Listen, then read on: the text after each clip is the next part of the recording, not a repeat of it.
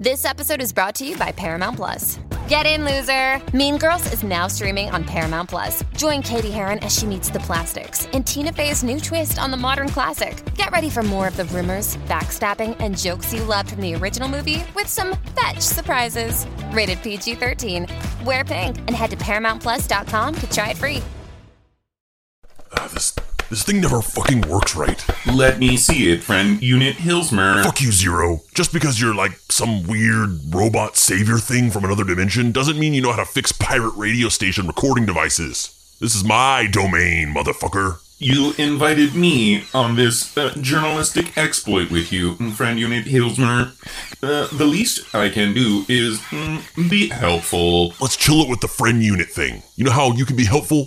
Make sure Dave and Andrew park in the Lincoln Jr. somewhere out of sight. I don't want these assholes knowing we're coming, okay? So then he's like, what do you guys not have schools where you're from? Does he know that you're from Arizona? Exactly! You are a delight. Thanks, I know. Will you two shut the fuck up? Oh, hey, I think it's recording.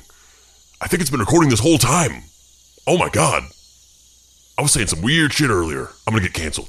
Hello, listeners of Hilsmer's Pirate Radio Station. It's me, your beloved demonic space hell late night radio DJ, coming to you from the depths of... Where are we again? I'm not sure.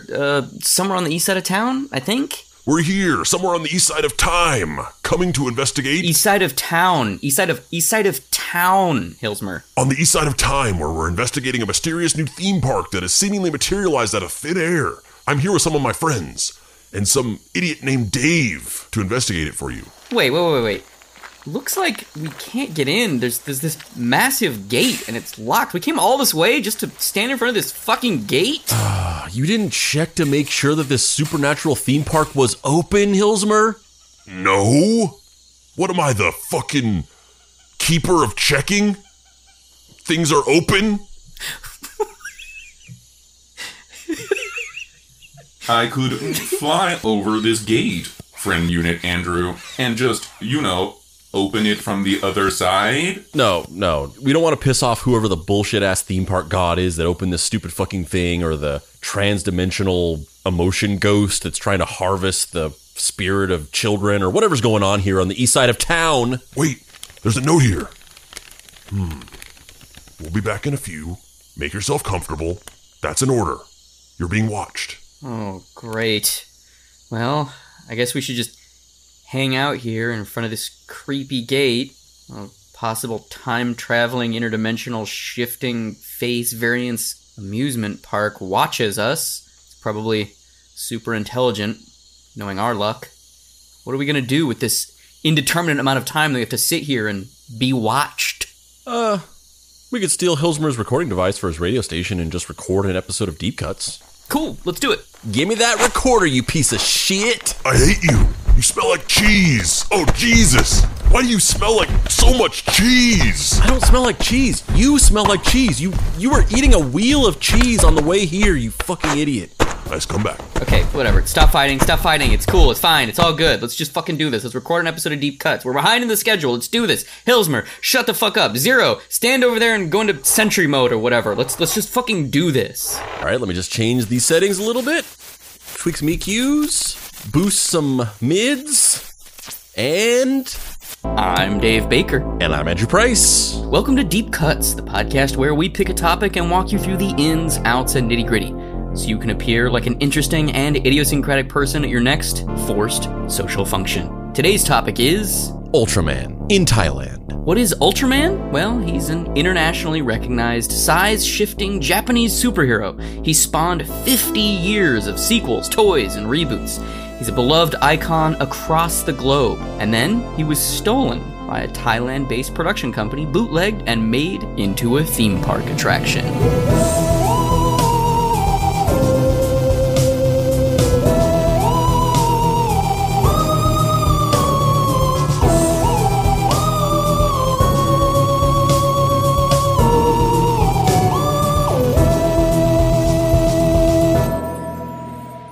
Act 1. Bullshit from the M78 galaxy. Ultraman wasn't the initial entry into the Ultra franchise. That would be Ultra Q. The television show Ultra Q didn't actually feature any heroes or typical henshin characters, or even kaiju. It was more of a Twilight Zone or Outer Limits style program that was created in order to capitalize off the popularity of the monster and special effects boom in Japan in the 1970s. It lasted 28 episodes. After it ran its course, E.J. Tsuburaya, the founder of Tsuburaya Productions, decided to reboot the series with a main character that could be consistently pitted against giant monsters. Thus, Ultraman. We could spend a ton of time talking about Ultraman, Ultra 7, and all of the other Ultra characters. However, we're not really going to do that. We're going to specifically talk about how Ultraman ended up in Thailand. I will say, however, that Ultraman was the Steve Urkel of Ultra Q's Family Matters. Like he got shoved sideways into it, and then he got so popular that he eclipsed the original thing. Is that what that joke means? It was a side character that was added like several episodes in, and it was supposed to be just like an annoying, the boner from Growing Pains character, and then he ends up becoming like the main draw of the show. Yeah, that's not true. But I love that. I love that idea. Also because Ultraman's catchphrase was "Did I do that?" Yes, it's true. But more importantly, I love the idea of Ultraman wearing high water jeans over his like jumpsuit and like wrestling with monsters on like sets of cityscapes, but just in high waisted and high water jeans. That sounds delightful to me. Yeah. No debate there. None. Don't even try to debate that. Before we get into the meat of this, what was your exposure to Ultraman prior to us being like, we should do an episode about this? Were you an Ultraman fan? Did you like it growing up? Or? Yeah, I mean, I don't know if we brought this up on the show or if it was something that we just talked about in person. I'm just kind of forgetting. We've definitely had the conversation, but I think back and I actually can't remember where I was exposed to watching Godzilla and Ultraman and stuff. I don't know where I watched it. Did they? I feel like maybe they showed those movies and the shows like on like cable TV in the 90s. Like maybe they played them on TNT or something. I have no memory of where the origin of my exposure to those I mean, Japanese tokusatsu stuff in general. I remember watching it when I was a kid, and it's one of those weird things where you kind of like think back and you're like, where did I ever watch that? Where was the origin? I mean, later on, as I got more and more into it, then I started, I was downloading movies on Kazaa or whatever. But I think I watched it on like TNT or something back in the 90s. Yeah, I think Ultraman got brought over in the 80s to Hawaii and dubbed. And then that version of Ultraman got syndicated pretty widely in the States as like a late night block piece of content.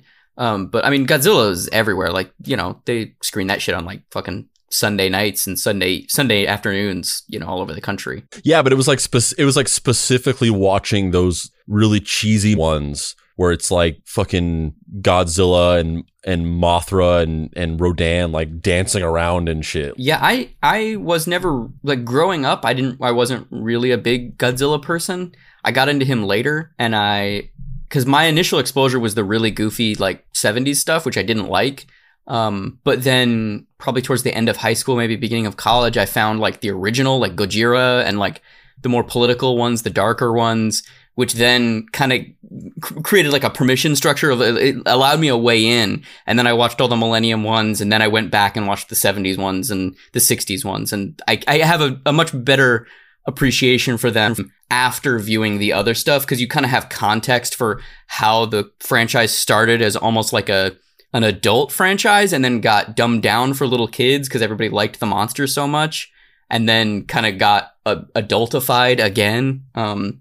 And I didn't get into Ultraman until after I had graduated college and I was living in San Diego. There was a Sam Goody. You remember Sam Goody? There was a Sam Goody down the street from my house. Dave. Gonna Sam Goody tonight. Know it's gonna be alright. My Jinko jeans pulled on tight. Can't get much better.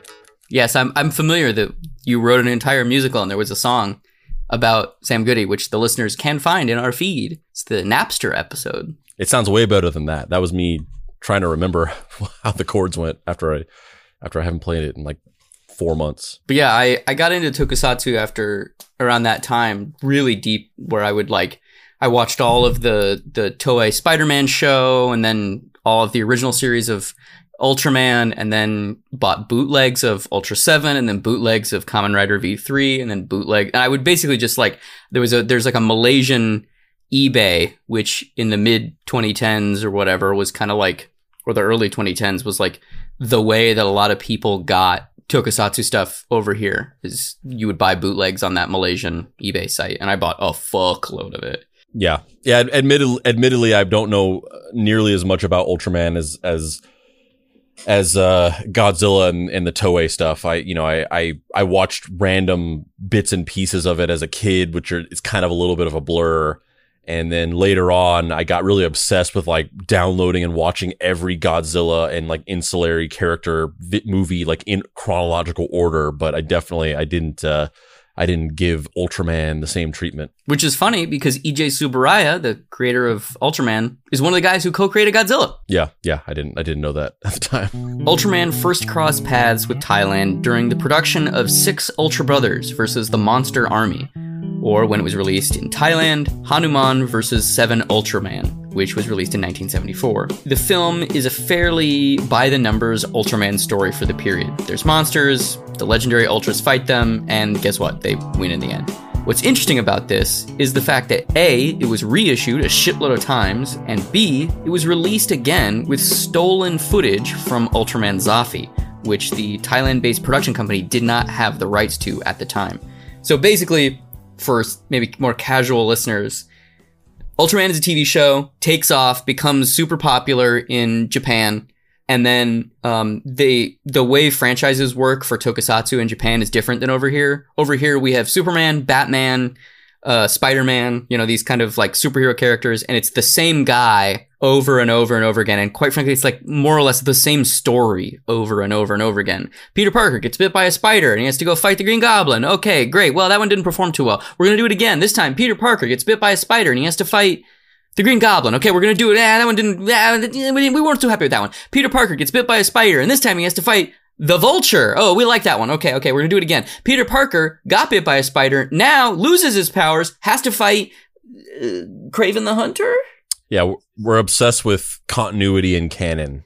We really like characters. A large sort of market share of the fans are very protective about those characters being interpreted in exactly the way that they want them to be interpreted as.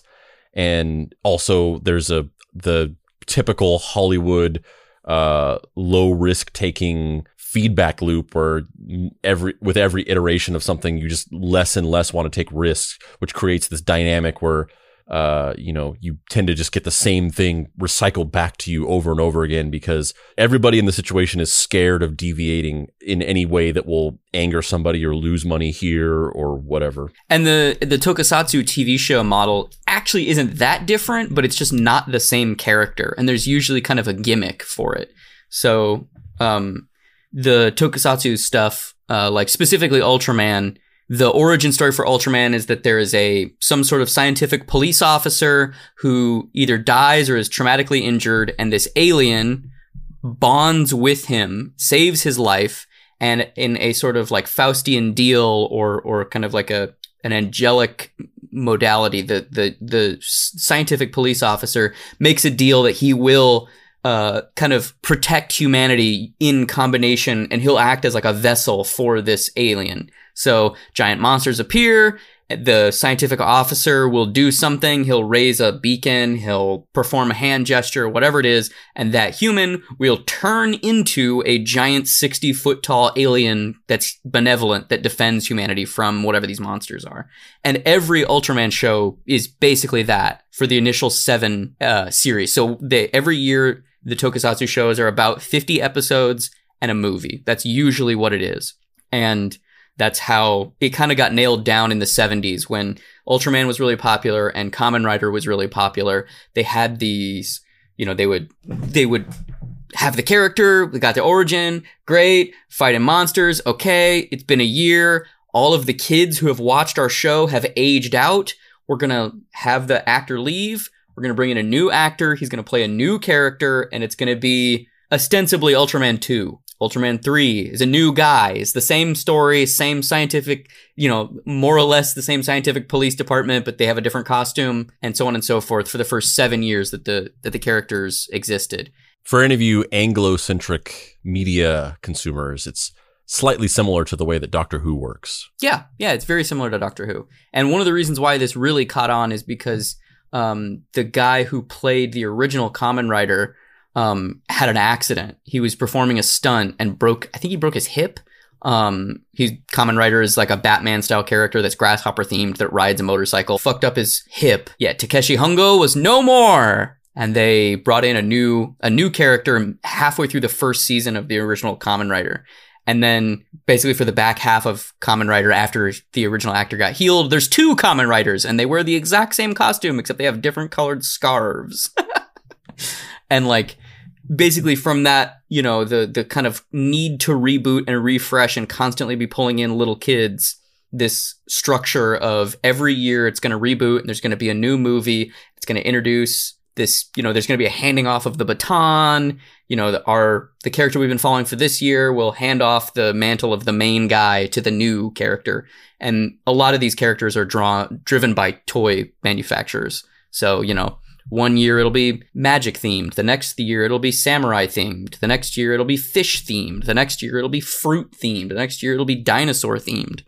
And which is interesting because here in the United States, with less so now. I think it still kind of happens now, but particularly in the 90s, we did the same thing, but just ignoring logic. Like instead of like actually creating media that was the genesis of the merchandising, we just like, a Batman movie would come out and then there would be a line of toys with like versions of Batman that just weren't in the movie at all. Where it's like Batman Returns came out. Here's the Batman, but then here's Arctic Freeze Batman and Jungle Escape Batman and Camo Danger Batman. Yeah. So kind of, to get us back on track for this Thailand stuff, basically one of the movies that Tsuburaya made was retrofitted to be released in Thailand. And then the production company that Tsuburaya worked with in order to package it for the Thai market, Chayo Productions, they started doing some shady shit and just kept re-releasing the movie. And then at one point they re-released it with footage. Ultraman Zafi is a character that shows up at the end of the original Ultraman show. He's kind of like he's not really a Jor-El. He's just like another Ultraman soldier that like shows up on Earth because something bad happens at the end of the original Ultraman show. Spoiler alert for a show that's 50 years old, but at the end of the original show, Ultraman dies. And Zafi shows up on Earth and like takes Ultraman back to the home planet, basically. He's like the Steve Urkel of Ultraman. Yeah. And so they bring him back to the home planet or whatever. So they used footage of Zafi in one of their unlicensed re-releases of this movie, the Hanuman versus the Seven Ultra Brothers. The company that Tsuburaya partnered with to make the film and the derivative Thai, Malaysian, and other Asian country cuts was Chayo Productions, who later partnered with Corporation. To make a long story short, after the production and distribution of Hanuman versus the 11 Ultra Brothers concluded, Chayo Productions and Corporation claimed that they had been given the license to produce other Ultraman products. And so they just continued to make Ultraman movies and shows and re-release stuff. So there basically was 2 Ultra franchises for a period of time, where there was the actual Ultraman franchise and then there's this bootleg Thai franchise where they would just take whatever the existing show was, recut it, and re-release it. So it was like the alternate foreign versions of the Wiggles, but if they were not actually officially licensed by the Wiggles company, they were just raw dogging it. Yep. And to make things even weirder, though, I think we should just talk briefly about this movie, Hanuman versus the Ultra Brothers. And we've watched a little bit of the footage from it. I've never seen the whole movie. I just know the story of how it got made and all that stuff. But Andrew, if you were going to describe Hanuman versus the Seven Ultra Brothers just briefly, how would you describe it? Like who is Hanuman? Like that's the selling point. Who is Hanuman? Yeah, I mean Hanuman is like a Thai god. So as we've kind of said before, this is kind of repeating what we've discussed. Hanuman versus the Seven Ultra Brothers would be as if we made like a huge like $200 million fucking blockbuster that was like the Avengers versus Jesus. It's really surreal. And it's super cool. Like he's like this kind of like ape god who like dances around and wears like a kind of onesie suit that has really cool, intricate patterning all over it. Yeah, and the costume is amazing. Yeah, it's really cool. And I guess the guy who played Hanuman in the movie was a stage performer who played Hanuman in a touring show about his mythology. I don't know anything about Hanuman the god. I just know that he's in this movie as this, like, whoa, that's weird. They made a movie where the Ultra Brothers fought a fucking deity of another culture. That's so surreal. Yeah, we did a video about this where we reacted to it, and I'm just totally quoting myself. But in the video, I said, they do gods different over there. And then I said, people have been decapitated for drawing pictures of the Prophet Muhammad. But over there, they're like, let's have him fight Ultraman. Let's have him fight characters from a children's TV show. It's awesome. So basically, getting into the nitty gritty of kind of why this whole deal happened, and it was so kind of shady from the get-go. So basically, Sampor Sangdanchai, the founder and president of Chayo Productions, claimed that Noboru Tsuburaya, EJ Tsuburaya's son, so EJ Tsuburaya is the guy that created Ultraman, and Noboru Tsuburaya is the guy who took over after EJ passed away. That they claimed that Noboru Tsuburaya gave him the license to make Ultraman productions outside of Japan. Get the receipts. Yeah, exactly. Why would he do this? Because Chayo had supposedly loaded Tsuburaya with a large sum of money, but there's one catch. The document that they've produced, that, Chayo Productions has produced in various lawsuits and court cases that we'll get into later, that they've produced, doesn't actually say how much money exchanged hands. And there's also like a shitload of typos in it.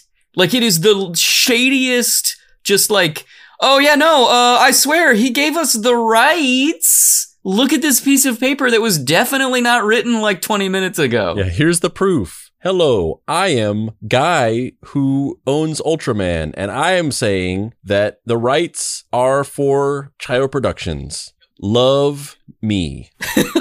Yeah. But the craziest part about all that is that when Tsuburaya was like, nah, bro, that's not right. This is not a real contract. Like, we didn't fucking do this. This isn't real. They took him to court. They took Chayo Productions to court. And then a Japanese court upheld the document as legal and gave Chayo Productions the rights to the first 6 Ultra characters. So the first 6 Ultra shows. Are those typos or passion flourishes? So basically, because of this legal disagreement where, this Thai production company had stolen these characters ostensibly, Tsuburaya didn't make any new movies or TV shows or any sort of content involving the original 6 Ultra characters. Which is a real shame. It's almost like if like there was a legal dispute and, Marvel stopped publishing Captain America and the rest of the Avengers for like a decade because some random asshole was just like, I would actually love them to stop publishing Captain America and those other characters for a decade because of a legal dispute about the creators getting fairly compensated or, any reason. Just stop publishing them. This wouldn't be that though. This would be the creators still not getting compensated, and then just like literally Mark Sargent or somebody just being like, they told me that I could write Captain America. And so here's my Captain America, but he's fighting the Goro monster globalists.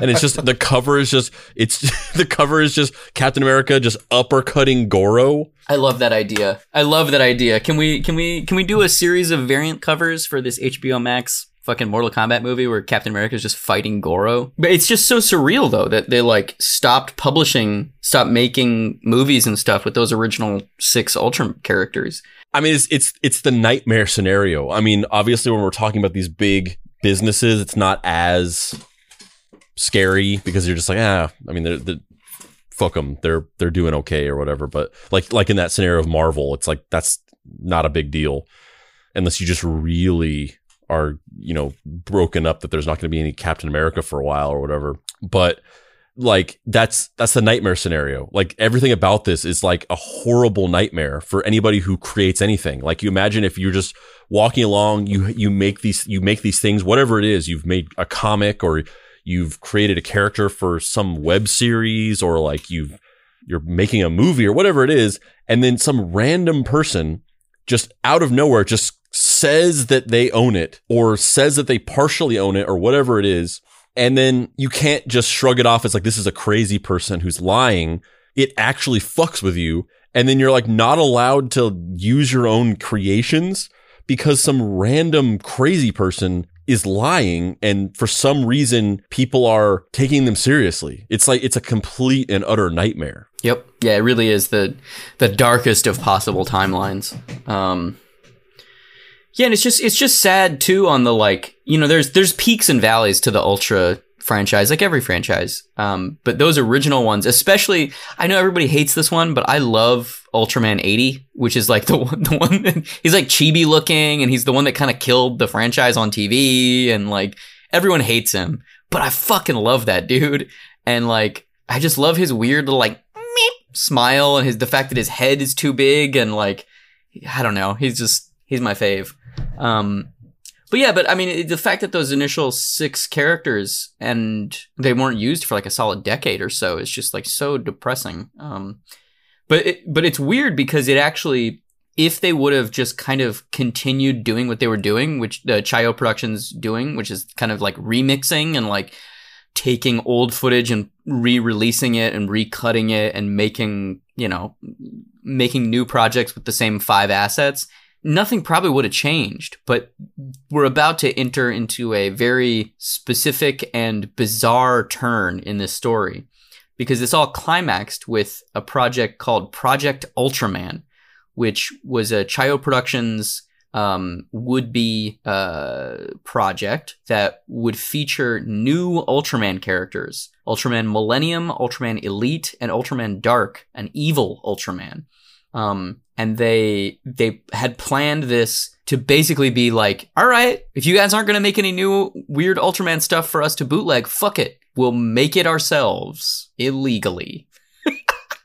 Yeah, which is like, this is the moment where it goes into the Kevin McClory territory, where it's like they got their foot in the door and they got this one little thing. And I mean, we talked about that on the James Bond episode.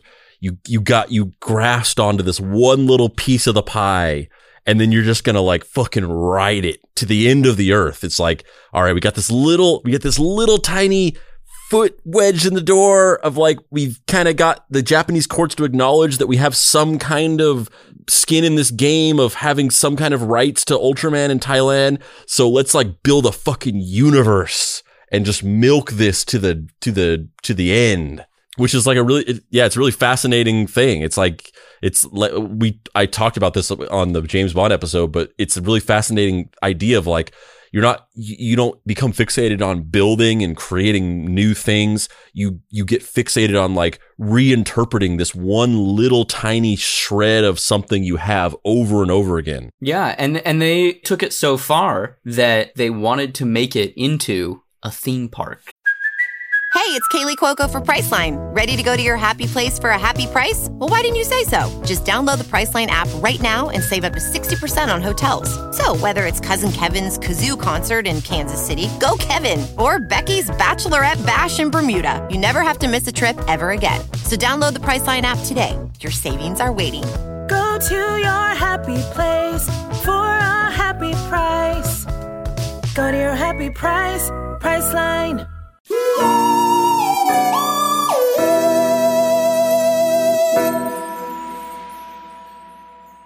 Hey, this is Dave. Thanks for listening to the show, and I just want to let you know that the Deep Cuts Pod now has merch, baby! Go to deepcutspod.com, click on the store link, Or by going to bit.ly.com/deepcutsmerch, or by clicking the link in the show notes. and you can purchase a bunch of cool designs made by illustrator Daniel Taraka, my friend and fan of the show. Those designs come on a variety of t-shirts, sweatshirts, baby onesies, mugs, fanny packs, all kinds of stuff. One of them is a Tintin homage where it's Andrew and I running, just like the intro to Tintin. Bacon and Legs Miami Nights shirt, Davey Bake's Papa Price Morning Show shirt, and a shirt that just says, "This shirt is kayfabe." So if you want to pick up some Deep Cuts merch, now's the time to do so.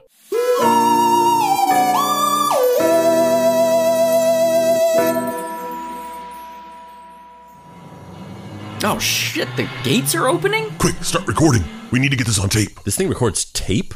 Space Hell tape. How's that different from normal tape exactly? My sensors are picking up a shape emerging from the darkness of the shadow-barbed amusement park. Well, hello. You must be Andrew and Dave. Yes? And you are? My name is Puppers von Busenbach. Ruff. I'm a time-displaced anthropomorphic bulldog fascist despot hell-bent on conquering interdimensional amusement park industries across the cosmos. Well, it's not often you meet someone and they just come out and immediately tell you their whole fucking deal. Well, I am a baron, after all, and I'm half dog and half man, and I'm a fascist, and a manager of a series of mid-size amusement parks across the multiverse, so I have no time for dilly-dallying, as they say. Yeah, I guess so. Come, gentlemen, let me show you my park. Wow, this place is amazing. It's like an MC Escher drawing come to life, but themed to look like a rendition of the Roswell, New Mexico UFO-shaped McDonald's? Yes. I don't like hip-hop, though. I have sensitive ears. MC Escher was a... Fuck it. Wow, this sure is a place. It's like water slides and weird bendy castles. And a whole island that's themed to be like Space Hell. Wow, that's an animatronic version of our first God Emperor assistant manager, Satanus I. And look over there, it's an entire gift shop themed to be my planet. This is causing me so many emotions. So many wild, uncontrollable emotions. Wow, this is like a fully functioning scale model of the state of Arizona with actual schools, the one thing that we've always wanted. Right now, in the middle of the domain of my park, called You Can Go Home Again Land, you see. All of the structures in this part of the park are built out of a sentient network of atoms. They respond to the viewer's nostalgic desires. This area of the park is always evolving and rearranging itself to please the people within it. Seems like a moneymaker. You wouldn't believe. But this isn't why I brought you here today. It's not? No, it's not. Whoa, where the hell did he go? What the fuck? We're just in a prison cell now? When did that happen? Oh fuck, man. I don't do well with confined spaces. I have a weird ink shooting reflex. You guys are about to get soaked. I will blast us out of here. I have no desire to be soaked in Hilsmer's ink. Wait, nothing is happening. My robotically enhanced abilities seem to be turned off. Fuck, this sucks! This is really not good. For all we know, we're locked in a prison of our minds right now. Oh, well, when you put it that way, if that is the case, I guess let's just keep recording the episode, right? Sure. Oh, sorry, guys. Oh, God. Sorry. It smells like sulfur and pepperoni Hot Pockets? Yeah, that checks out. That checks out. It's mostly poop. Act 2. There is only one Ultraman. Project Ultraman obviously never made its way to the big screen. However, we do know some things about the show.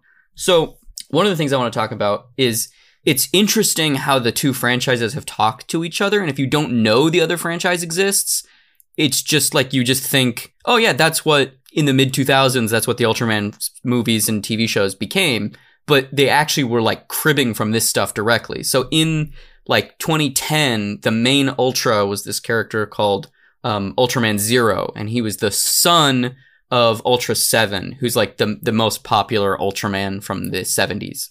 And he didn't have a TV show because Ultraman and Tsuburaya were kind of on one of their downturns at that point. So he had a series of movies. There was a kind of arc of 3 or 4 movies where Zero goes up against this almost kind of Darth Vader-esque villain called Belial. And Belial he's an Ultraman from the old planet M78 who got tempted by the powers of this crystal that power all of the Ultras that's in the center of the planet, and he tried to touch it, and it corrupted him, and his greed turned him into this dark, evil Ultraman. He has black armor, and he's this kind of space fascist, and the arcs of the arc Space fascist, huh? Right, I know, right? The arc of the movies that Zero stars in are him going up against this fascist and being mentored by the 7 Ultra brothers in various capacities. They kind of all show up in supporting roles, and they're helping him, and he's learning how to use his powers, and he's, going up against the armies of, Belial or whatever over the course of these 4 movies, whatever it is. And, it's kind of like a mixture of like Sinestro from Green Lantern. There's kind of some Star Trek ideas in there of like, this kind of exploring the galaxy and trying to protect people and help people. And this show, Project Ultraman, was going to be a Star Trek show set in the distant future where the Earth government had constructed a space force where Ultra characters were bonded with humans in order to go out, police the galaxy, help protect people in this kind of like Green Lantern-esque network. And there was going to be a Dark Ultraman Dark, who was going to be this kind of anti-hero who for a portion of the series would be a villain and then would be redeemed at the end and become kind of an anti-villain. And he would help the Ultra guys fight whatever the other big bad is. And there's so many weird parallels where it's like the details are completely different between what the mid-2000s Ultraman franchise is and this Project Ultraman thing that Chayo Productions was trying to do. But it's so interesting that they both have like the same weird like 1990s idea of like, what if there was an evil Ultraman? And like, that's it. That's really the high concept. Well, I mean, that was just the 90s, though. It's like... Yeah, but this happened in, like, the mid-2010s. Oh, you mean like they had a 90s approach in the 2010s. Yes, exactly. Like, I think this happened, like, Project Ultraman happened in the mid-2000s, and then the Zero stuff happened in the 2010s. But, like, it's the same thing where they're just like, remember Spawn? Spawn was cool, right? What if we did a Ultraman Spawn? Oh, yeah. Cashing them checks, baby. Remember Steve Urkel? I can tell you one thing. When I was prepping this stuff, Steve Urkel was not someone I thought was going to be a recurring bit in this episode. I mean, I'm not mad at it, but it is not something that I was anticipating. But yeah, so basically it's really interesting that they... Did I kill that? But basically it's kind of, all of the Ultraman shows kind of have this... They're basically like S.H.I.E.L.D. Like all of the Ultras, they work at some sort of planetary defense network, and they're always like trying to stop monsters. They have spaceships, but they don't ever go into space. They're just on Earth, and they wear cool jumpsuits, but they're just on Earth. They don't go into space. And this, Thai show was going to be like them almost Star Trek style going out into space and using these Ultraman powers to explore and, have weird, clumsy metaphors because it's a fucking Thailand bootleg show. Like, I'm not expecting this shit to be like Harlan Ellison up in this bitch. But it's really interesting that they were kind of taking the mythology that existed, building on it, making it slightly more militaristic. Even though there is military stuff in the original shows, it's not really military. It's like this benign military that is kind of childlike in its nature. With the most adorable uniforms ever set to film. I love those the original series and then Ultraman 80 are my two favorite. I want to see you in one of those uniforms, just dancing around in front of me.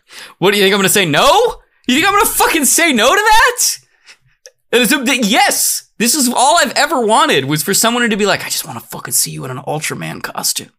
Oh yeah, put on that Science Division fucking helmet. You know that scene in True Lies? It's that, but me prancing around in an orange jumpsuit with a bubble helmet and a tie built into the costume. I love it. And you won't know it's me. You'll think it's like some clandestine, like secret podcast host that you're like seeing behind my back or whatever. I love it. But it's really me in shadow. Yeah. So, the main Ultra in the show is going to be this character, Ultraman Millennium. If you could describe this costume here, how would you describe Ultraman Millennium in the photos that we have in this script? This is the top one. It's this one that's highlighted that I just clicked on. It's a sleek Ultraman. It's got that, what does that remind me of? I mean, it looks kind of like the Power Rangers costumes from that 2017 Power Rangers movie. Oh, ugh. But like not that. It's like whatever that. Those remind me of something else that's older that I'm blanking on, and this is what it looks like. Yeah, I would describe it maybe as, it's a very classic interpretation of Ultraman. Ultraman Millennium looks very similar to the original Ultraman. However, he has a slightly larger dorsal fin on his head. His features are a little bit sleeker. Yeah, it's just that sleek. It's like that taking the classic. It's like that thing that happened, like once again, kind of in the 90s. And maybe later on where it's like take the classic old thing and then just make it like sexier. Yeah, it's not like horrible, like there's tribal armbands or anything. It's just the shapes are a little bit more refined and it's a pretty decent Ultraman costume. Like this to me looks like an Ultra costume for like an Ultraman feature film that, Tsuburaya would have put out in like 1999. Even though they did put out a movie around that time and he didn't really look like this, but whatever. This is like 1999. We're going to make it cool, but we're going to be a little conservative about it. It's not going to be crazy. It's not going to be Zero where he's got blue patterning all over his costume and two giant fin horns. It's not going to be, Taro or Leo or any of the ones that have very idiosyncratic or strange head designs that deviate from the initial kind of bullet shape of the helmet and the Buddha-esque mouth plate. We're going to kind of straight down the middle play it. It's a pretty streamlined kind of jumpsuit with like this red and silver kind of patterning. And then, yeah, just a very sleek, basic head. Mm-hmm. And then, he was basically going to be the protagonist of the show. And then like I said, the kind of antagonist and or anti-villain of the show was going to be this character, Ultraman Dark or Dark Ultraman. And he was kind of the Sinestro of the show where they would start out as friends and then he would go bad. And at the end of the show, he'll have a redemption arc or something and he'll help the Ultraman fight whatever the villain is. And how would you describe Ultraman Dark's helmet? He's just exactly Ultraman except for with black accents. And then he's got kind of like this weird black collar looking thing that almost kind of looks like a beard. Like a weird like beard over this like alien robotic face. Yeah, I'm kind of into it. He basically has a really giant, like, it's like a collar for a cape, like a Dracula collar, but it goes up like basically to the crown, like to his his fontanelle almost. Like it's huge in the back, but it's very tight along the sides of his face. And then his costume, the center of his costume is all silver with his shoulders and a strip running along the exterior contour of his arms being red. The center of his chest with a blue crystal with a convex V-shaped outline that's kind of a design element that almost looks like the inverse of what a normal red Ultraman chest insignia would look like. And then he has these kind of almost thigh-high black boots. And it's interesting though seeing... Here, let me find I'm going to find what Belial looks like for you so you can... It doesn't look bad by any means. It's just funny to me that it's like the bad guy is just exactly like Ultraman, except for just he's got like black stuff on him. It's like you might as well just have like an eye patch. It's funny that you phrase it that way though, because like as an Ultraman fan, like Ultraman fans would not think that this is, oh, that's just Ultraman. Click on the link I just put in the script. Ultraman fans would not think that is, it's not necessarily a very liberal interpretation of the suit, but it is very apparent that they're trying to do a different thing. Belial looks like Carnage. Yeah. The Ultraman Belial he's like a mixture of Spawn and Carnage if you laid it over or Venom if you laid it over an Ultraman kind of design scheme. He has a helmet that is very angular with a giant venom jaw, and he has big yellow eyes and a kind of patterned black and red jumpsuit that is much more animalistic and less kind of how the typical Ultraman costume is broken up with red and silver. I'm not gonna lie to you though, I fucking love him. I have like 4 different action figures of him. He's got like mole claws. Like he has like claws for like burrowing. Yeah, this is a later version where he develops those. He initially just kind of has large hands that are just kind of like big talons, and because he's evil, so you have to show he's evil with big talons. But there's another version of him where he becomes like a space emperor, and he has a giant like tattered burned cape, which is really fucking cool. I like that character a lot. Against my better judgment, or probably because of who I am, it's like, oh, weird 90s throwback, feels almost like a bootleg character, but in the actual continuity, yes, I will take 3 of those, please. So basically, this dark Ultraman is the kind of antagonist of the show and whatnot. And it's interesting because it's kind of a metatextual commentary on the fact that Tsuburaya wasn't all that nice. They weren't the real Ultra franchise any longer. Now it's just in Thailand, and there's this weird shadow perversion of the actual thing. And now we're gonna watch a little trailer for Project Ultraman. So yeah, this is from 2007, and it's a bunch of little kids looking up at the sky, and there's this kind of pink energy wave flowing in the air. A vortex is opening. These kids are playing basketball, and they're looking up at it like, oh my god, what is that? And now it's a guy in a jumpsuit climbing a mountain and then going into some sort of EKG machine. Now we're on a spaceship-like place with like a Star Trek hallway, and it's the distant future. There's all these screens and robots. There's like an R2-D2 robot. Scientists. I have no idea what they're saying, but I think they're talking about how they're going to turn him into Ultraman. Hanging their head in shame or defeat. That's the mother of Ultra, which is a character from the Ultraman franchise, in the skyline looking down at a dying astronaut. Weird cultists with silver faces. A bunch of SWAT guys arresting a guy in a jumpsuit. A man looking up at the sky as we crane up, and his shadow is Ultraman! Dudes running away, guy opening his shirt, lasers flying out of his chest, more crawling through the sand, a ship crash landing in a city. Oh man, that mask is so good. The silver mask cultists guys fucking rule. More SWAT dudes crawling through some sort of escape hatch. Some dude being brainwashed, looking up at a giant sign that says Project Ultraman. Dude shooting a gun. I don't know, man. This show looks fucking dope to me. Like, I would totally watch this show. The only thing I need right now is just a shot of that Ultra suit. I need to see an Ultraman in this. Give it to us. Give us the suit. We want the suit. I want that suit. Yeah, there we go. Fuck yeah.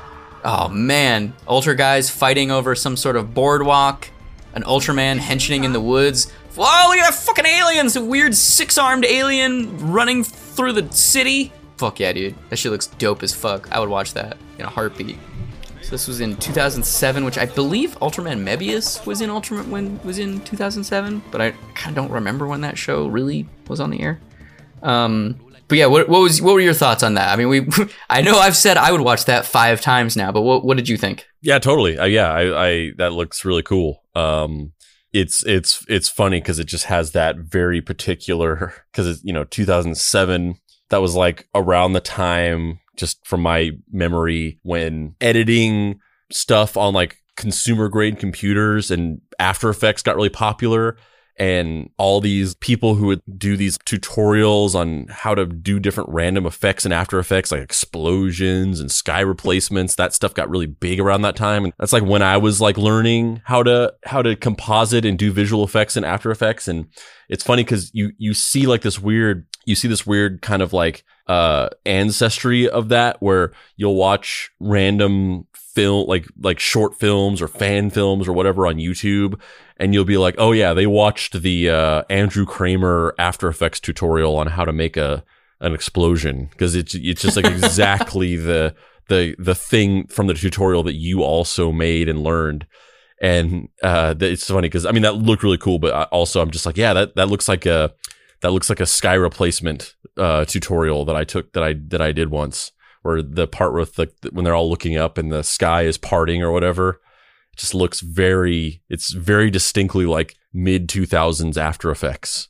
The thing that's hilarious about a lot of tokusatsu though is that the visual effects style of modern tokusatsu, aside from the suits, is basically 2007 After Effects tutorial. But there's a charming aesthetic to it. Completely. I mean, I love it, but it's funny how things get stuck in a specific style until they're like shoved out of it sideways. But yeah, it's very interesting to me that show, like it got far enough that they made a bunch of footage for it, and they were planning to do this theme park, which we'll get to in a second. But in the lead up to the theme park opening and to promote the TV show launching, one of the main ways a lot of tokusatsu shows in Europe or in Asia, they make money is by doing touring live stage shows. So the main way that we know what the TV show was going to be is actually from the stage shows, because they kind of like did a condensed version of the whole season of the show before the show went on the air during these stage shows. And if you're unfamiliar, they're kind of like a combination of like a, ice capade style routine and like children's theater. So there's songs and there's, suits running around, and there's kind of like, I'm talking to you, the audience of 7-year-olds, and I need your help to defeat the ultimate villain. And then all the kids go, yay! And then the main character gets power, and then he shoots a laser, and then there's a little bit of a pyrotechnics thing, and then the bad guy dies, and it's like, yay! Like that's kind of the aesthetic of those shows. We're gonna watch a little bit of footage from the stage show. Ultraman's running around fighting dudes in giant monster costumes. This fucking rules. Like, you don't have to be 7 to enjoy this. Like, this fucking rules. That kaiju is amazing.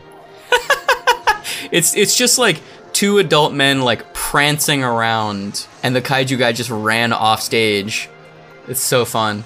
And they have these big like stairs and a ramp that are all painted to look like stars. It's great. Oh, is there a costume change? There's a costume change! Runs back off stage to Henshin, and then just runs out. Yeah, there's another guy in a different suit that runs back on stage. But it's it's like the Prestige. It's like, whenever we get the applause, the other guy's up on stage and I'm down here. Yep, I love it. They kind of like simulated like a slow motion stop and start, like if you were watching this as a show, if like he would they were simulating like speed ramping where he would like, it would get slow motion and then he would like get up to do a certain move and then he would do the move in like fast motion. And then they did like several of those and they were kind of like simulating it in live action, which was pretty cool. Doing that final monologue of like, you gotta be good, kids, and eat your vegetables. And now all of the monsters and ultras are coming out on stage, striking poses. So great. But what about the Mystery Treehouse live show? Yes. Yeah, the Bacon and Legs live action stage show. Yeah, so basically the ending of this story is Chayo Productions is like, we're going full fucking force, man. We're going to build a goddamn theme park. And we're going to exploit the fuck out of this license that we totally have. We definitely legally have the rights to Ultraman 100%. We absolutely own Ultraman. They make the show. They make these touring shows. They make an album, I think, too. A bunch of toys. And then they start breaking ground on this theme park where it's going to be Ultraman Land, basically. It's going to be, you know, a theme park where people can come from all over Thailand and ride roller coasters and see shows and you know, there's going to be giant Ultraman statues everywhere. And that was the straw that broke Tsuburaya's back. Tsuburaya was like, we don't think so. That's cool, man. That's cool. Nah, we're good. We're good without you doing that. So they sue again, and it's a protracted legal battle. But in the meantime, Chayo Productions is just like, we don't give a shit. We're gonna break ground on this shit. We're gonna start building it. We don't give a fuck. And Tsuburaya is like, really, bro? Because we're gonna fucking like win this. And it spends years in the courts, and then finally Tsuburaya wins. And Chayo Productions has to be like, sorry, bro. I guess we'll stop building this Ultraman theme park. Get the receipts before you build a theme park. Yeah, they built that theme park, and I don't know if it's still up because it's been, you know, almost 15 years now, or you know, however long it's been. But for a while, there was like a fabled, you know, dilapidated, decomposing theme park in Thailand that you could go to, supposedly. I don't know if that's urban legend or true, but supposedly, much like in, I think it's Romania, that all the sets for Batman and Robin are just still up. You can just go and be like, whoa, weird. This is like a bat cave. Yeah, you could just go and like see giant ultra heads. Gotta go on an urban explorer tour of the world. Yeah, exactly. Yeah, so that's sadly, I don't know if it's a good thing or a bad thing. Part of me kind of wishes that they had at least gotten far enough to that the thing had existed, just because I would have liked to have seen it. I wish that they had finished it and opened it and then got sued, and then they had to like change it to like Fight Master or something. Yeah. Ultra Lord from the Q47 galaxy. And it was like, it's still open to this day, but everything is just like Ultraman with like a fucking like mustache drawn on him or something. I wish that had happened too. I really wish that had happened.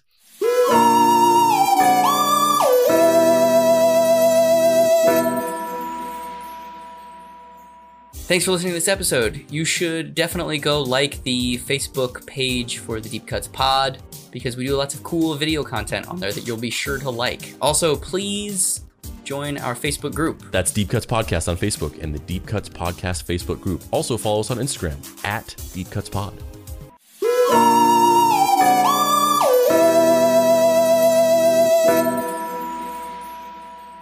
Okay, you two, enough of this recording. Come with me. Oh my god, why is the prison door opening? Or did it? Maybe this is all just still in our minds. Who knows? This is crazy. At this point, I really hope it is, because I'm starting to think this Baron Puppers von Buelzenbark is kind of adorable, but in like a spooky, scary way? Does that make sense? This is very confusing for me as well.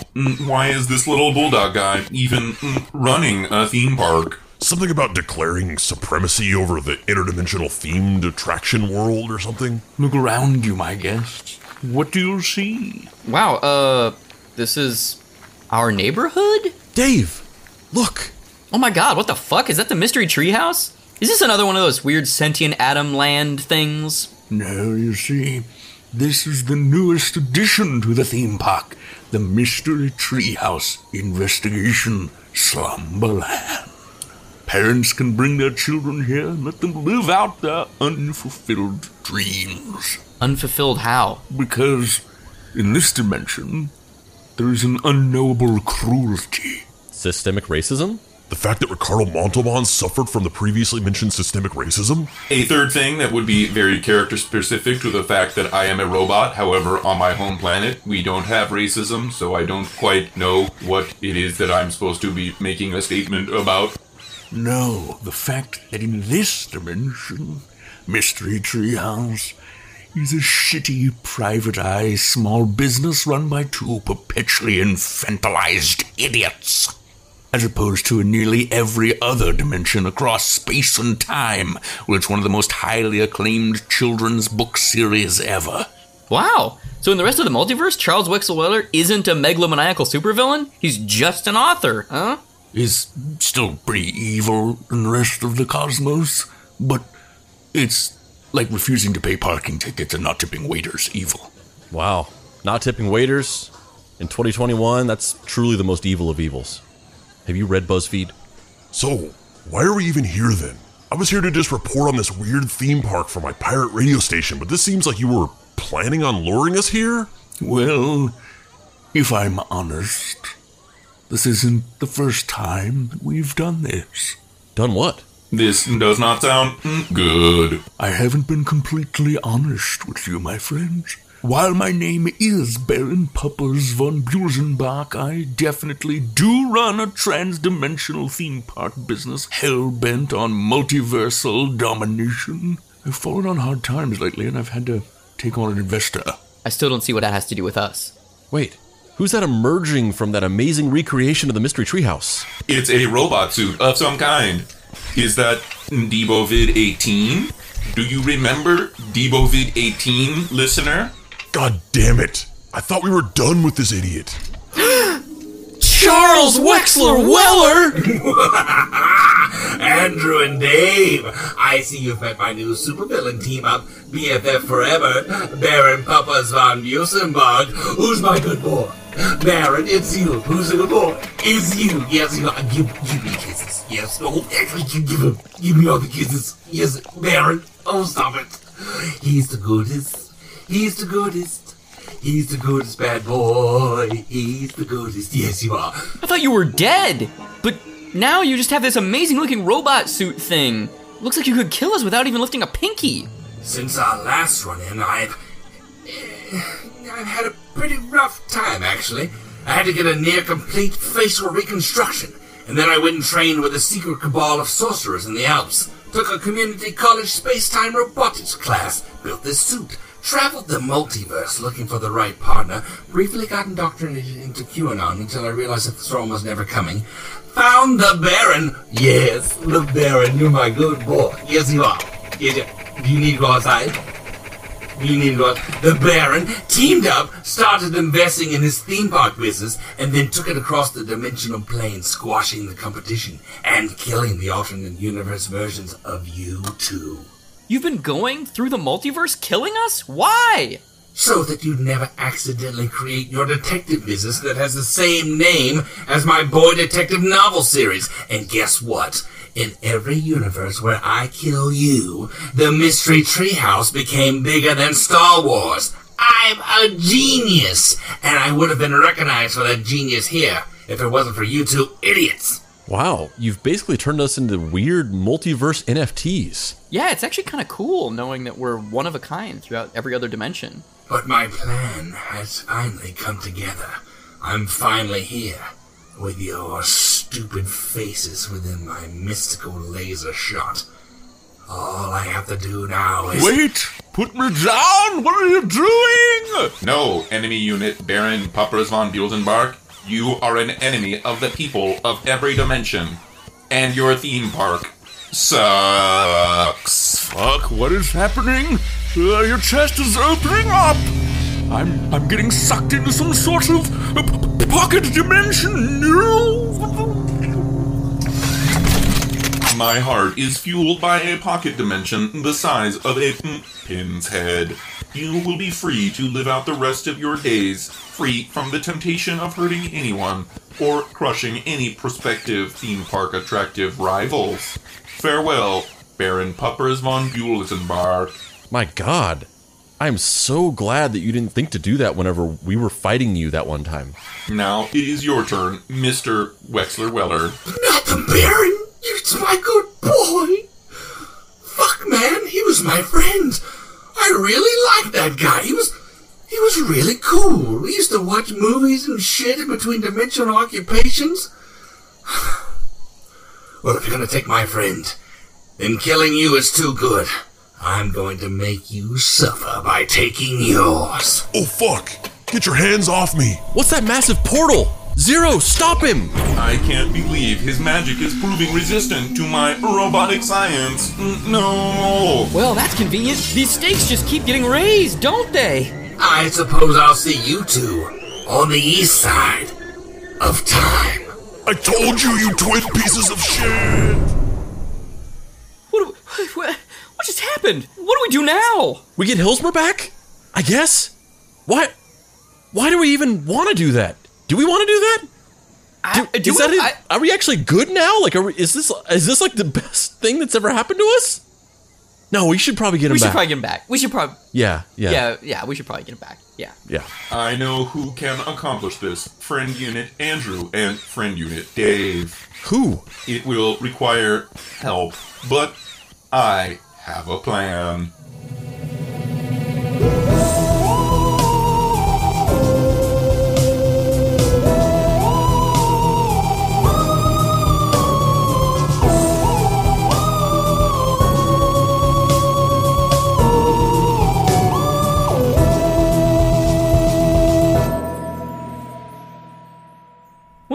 Hold on. Wait. Is this a cliffhanger? I mean, the theme song played. I'm pretty sure that's what it is. I think this is a post-credit scene. Huh. Have we ever had a cliffhanger before? I don't think so. Do you think Hilsmer will be alright? Like, is Hilsmer gonna die? No, he's too much of an important character. There's no way they'd kill him off. But didn't I read in the Mystery Treehouse Times that Hilsmer's 50-something episode contract was done and that he didn't want to be a part of the MTHIACU? That does sound familiar. Oh, fuck! Is Hilsmer going to survive this cliffhanger?